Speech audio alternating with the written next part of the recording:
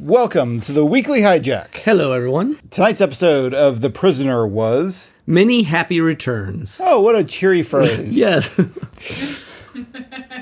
little ominous now. This show has a habit of doing that. I mean, I don't know if you'll ever be able to think of be seeing you in quite the same way again. But yes, this was a trip. I guess we'll do a quick summary. This was similar to a previous one where he got off the island. He got off the... It was way more satisfying, though, in lots of ways, I think. Than the previous one where it seemed like he got off. Well, the last one, you only very briefly, he was in a box for half the time, and he never actually left the village. This one, as far as we can tell, it seems like he actually did. No, I think when we get to it, I'll tell you how I think it all pieces together. Okay, well, I'll do a very brief recap. So our title prisoner, number 6, I really wish we had his actual name, but the show's probably not going to do that. He wakes up one morning, finds his water and electricity aren't working. He goes outside his apartment or house or condo, whatever it is, finds the village is deserted. And after a thorough exploration, he finds it's really deserted. So he makes himself a boat because apparently the local boat has been shored, I guess. Anyway, he takes pictures so he can have proof of where he's been. Heads out to sea. He's on the sea for like 25 days, they said. Mm-hmm. Gets taken in by a boat. Long story short, smuggles him his way, gets all the way back to London, as far as we can tell, and tells his superiors about where he's been, and they start trying to verify his story, and he's like, I'm going to figure out where this stupid village was, and I'll show them. I think he probably should have just let someone else do the actual flying to kind of chart the place. I really enjoyed them trying to figure out, like, based on how long he was in the boat and the trajectory, the thing of them triangulating where the island might be. But, of course... There's a plant of some sort that once they actually find the location of the village, the pilot force ejection and he parachutes onto the village and he's right back where he started. And I kind of skipped over that there was a lady at his old apartment who then walks into his apartment back at the village and she's got a little name tag on her shirt that says number 2. And she's like, many happy returns. Because it's his birthday. Yeah, that's right. I forgot he had a birthday. Happy birthday to you, huh? Wow. So yeah, that was that. So that whole thing was a trip. And again, exploring the idea of, okay, we know this isn't the last episode. How is this all going to turn out? Oh, that's the thing. It went much farther than I thought. Like he's getting off, and then gets off, and then gets home, and then they start looking for him. Like, wait, how are we going to? Yeah, it just kept going. It was kind of fascinating for that way. And I guess we should mention it's filmed like for the first half of it, there's hardly any talking. I mean, it's a pretty interesting setup, even in the way it's delivered. Yeah. I mean, we've always enjoyed these moments where he's like kind of, it just allows the visual storytelling to kind of show you what's going on. And he doesn't have to like go into, it's like, oh, what, they're all gone. He doesn't have to say that. We can see that everyone's gone. Yeah. And they do, I mean, it's literally, there's not a word, I'm not sure there's anything spoken besides where am I until he gets to London. Or to England. England, yeah. Yeah, because he encountered some gypsies who were somewhat... Yeah, well, I mean, they weren't in English, though. Yeah. Oh, yeah. He had a couple lines. Yeah, he had a couple lines there. But the point is, yes, largely... practically a silent film. But yeah, I really enjoyed the cinematography. Yes, it was really compelling. A lot of the framing was really cool. That like some of the like, I mean, it just adds to the like surrealism. But it's like in the surrealism, not in the sense of like you're on a drug trip, but it was just like something's off, but I can't figure out how it's going to. It's like dissonance in music. Like you're waiting for it to resolve itself the whole time, but you can't quite get there. That's a nice analogy. Yeah. Yeah. And his being a fugitive in his own country, essentially, he's not sure who he can trust for a long time. You can tell, like, by the time he gets to his apartment, he's aware that he's a little, like, crazy at this point. Because he's like, well, what is happening? I don't trust anything at this point. I mean, it's been 25 days at sea. Yeah. And then some other stuff. So it's what I think they did just to, I mean, partly as a power play.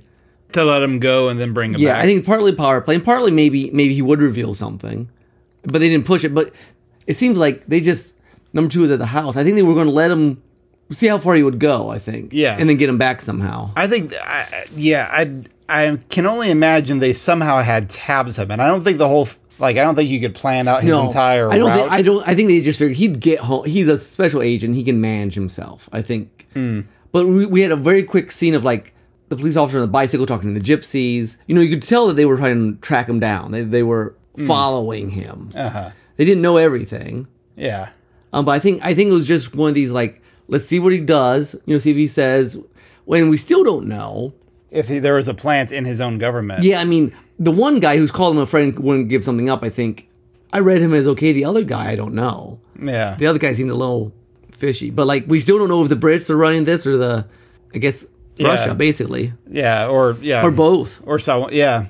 We still don't know any details about all that. But then there was a quick scene about the milkman. He flipped out it was real quick, but he was the pilot. Yeah, I didn't catch that. Yeah, you could tell that he was a guy that we'd seen. I mean, it was real quick. And even one of the comments I saw on the YouTube said, like, yeah, first time he didn't catch that. I mean, it's very quick. This is kind of strange to see a milkman at an airport, I guess, but I don't know. Milkman was Probably more back then. ubiquitous, I guess. But he basically he took over the plane so he could control if they found it or when they found it. Yeah, or what happened to our main character when they did find it. Yeah. Well, ladies, you've been quiet for the most part. Any thoughts about all this? That was cruel. It was really cruel. Cruel and disheartening. He gets off finally. And I kind of understand why he wants to go find the island and do something. I said island, village, and do something about its existence. But why not just stay in England and start over and rebuild your life? And because he won't let it go. Yeah, I don't think he's that kind of guy. yeah, He's Jack. He can't let things go. Right? He's got to go back. I mean, you said island, but I guess it does seem like the village is on an island from what we can see. Which I think we kind of assumed before, but we didn't really have a lot of visual. It was cues funny for that. because in the previous episode, they said the lady was telling her that they were on the Baltic Sea, weren't they? Yeah. But that had to be lies. Yeah, apparently. Because, so now we know it is off the coast of Morocco somewhere. Yeah. Because that's where they flew. Yeah. So, yeah, that was interesting. Do you have anything, Nat?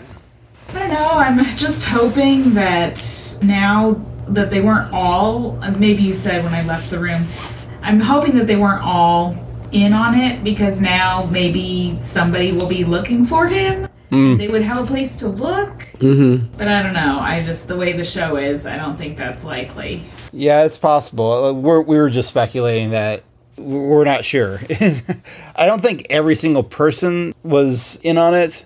At least I don't know. It's hard to know with the two British officials. I don't know. I could run either way on that one. But I mean, there was also like the experts that they brought in to help them triangulate where it was. Well, I think say the British officials were in on it. They can bring. They weren't going to do it, and they're like, sure, let's do this. But that's how they get them back. Mm-hmm. I mean, that's basically they can get the experts in and all that other stuff. But if you're not the higher up, you can't. Yeah, it's not going to impede you for someone else to kind of have this idea of where it was. It's somewhere over there somewhere, yeah. Yeah. You can crash the plane. I mean, you can sink the freighter, whatever you want to do. I guess, too, now he has come back home, and somehow they've still managed to put him back in the village. I would find that so demoralizing, because now it's like, I did escape, and they still can keep me here and put me back in here. It's like, it seems almost like showing him, even if you escape, it's fruitless. Yeah, because that's what's so different about this one than the last time we escaped. The last time we escaped, it was all a con. This one, he legitimately escaped. Yeah. And they still brought him back. The scene with, I guess, who we found out to be number 2, which is very interesting, just because he was distraught. And we're really, well, at least I was very suspicious when we first started talking to this person. Yeah. But, it just slowly says, well, maybe she's just this nice lady. No, we should have known better, but. Yeah, she seemed a little too cheery for some guy that was like, this was my car and this was my apartment. And she's like, she's a little bit too helpful. And, yeah. I mean, again, this show at this point, we're like paranoid of everything. And I like the fact that they play him up paranoid, too, to a certain extent, because. Yeah. It's interesting, though, that we had that quick scene where she's being interviewed by some other person. Like, of course I helped him. Wouldn't you? And I don't know what that was all about. If she's number 2. I thought maybe she was just a plant. Or I thought they were tracking him by and interviewing her. Which maybe that's a sign that the guy who was interviewing her wasn't one of the plants. That's true. Because they were trying to... They were trying to verify his story. That's what those guys were. I misread the whole thing. I misread those were them following him. No, I think those were guys. You're right. I misread. You were correct. But then she played them too. Yeah. So some of the British guys are not, I have to think that some of the British, whoever was checking up on the story, was not in on whoever the village people are. Yeah, I agree. The village people. I would agree. So at least one of the Brits is good, I think. Yeah. And I assume that's the guy who was his friend and who said, "No, let's get this thing done." The other guy was like, "Whatever." Yeah. Interesting. I always enjoy looking at the episode number. So this was the 7th broadcast. The fan rankings, like chronology, they put it somewhere between. Well, most of them. 3 of them listed as the 9th episode. Here's a 6th and another someone who agrees 7th. One person has it for the 2nd episode, but I don't think that can be this one. It's too much later. Yeah, and most people seem to put this one after the chimes of Big Ben, which would make sense since he would not think it was in the Baltic Sea if he had known that it's off the coast of Morocco. Chimes of Big Ben has to happen first. Yeah, it's interesting how we read all the different clues. Watching this just reminds me, like, this show has been very solid in the sense that, like, every episode's pretty different. And I'm really pretty pleased with how different they make each episode right now. Yeah, when we sit down for an episode of this, we really have no idea what we're in for. Like, it could be something super spy-oriented. It could be a complete mind trip. It could be somewhere in between, which is kind of what this one feels like. I want to know what the purpose of it was, to have the whole village abandoned until he comes back. I mean, they have all those people in on it too, apparently, then. Yeah. Are any of them, like, prisoners then too? Or are they all just, like, doing this thing to him? And nobody asked him why he resigned this time. That's true. Yeah, I think Janelle has it right. That it's just to completely say, look, you're not getting out here. You might as well play along. It's completely demoralizing. Come back and be like, yeah, you're not getting away. You might as well work with us. Mm-hmm. There's no hope of getting away. That would be my understanding of the point of the long. It's not even a con, really. It's just a long leash. Just like we'll tease him with this a little bit. Yeah. I mean, if you wanted to call foul on this episode, I guess it would be the fact that they did leave him go for so long. I mean, you can't predict everything the guy is going to do. I mean, they seem to know him pretty darn well, granted. But I suppose that, I mean, and I'm just reading in between the lines, but like, if you're not bringing him a normal way, it's a calculated risk. Yeah, okay, that's a fair point. Like, look, we're not getting it without hurting him. If we do this, I mean, each number 2 seems to have a different plan to try to break this guy. Uh-huh. If we do this, it will give us some, like... a lot more leverage, maybe. Yeah, possibly. Yeah, that's a fair point.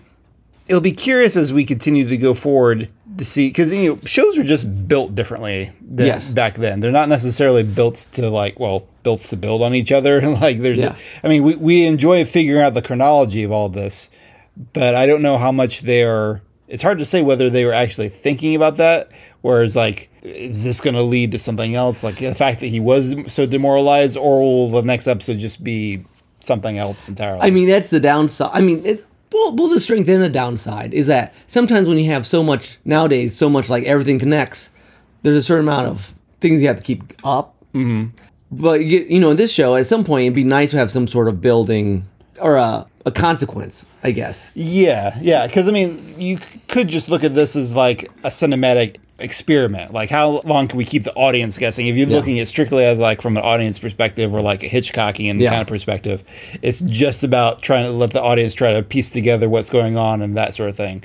If you're looking at it as part of like an ongoing story, you'd be like, well, does this connect? Did this have a significant impact on him going forward? And then that's what I'll be curious to see. Yeah, my read is going to be largely this idea of just a mosaic in some ways of man versus system. Mm.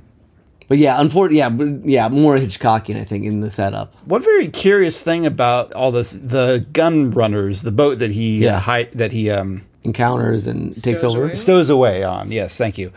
I don't know if you noticed, the food they're eating is all village food. It had village labels.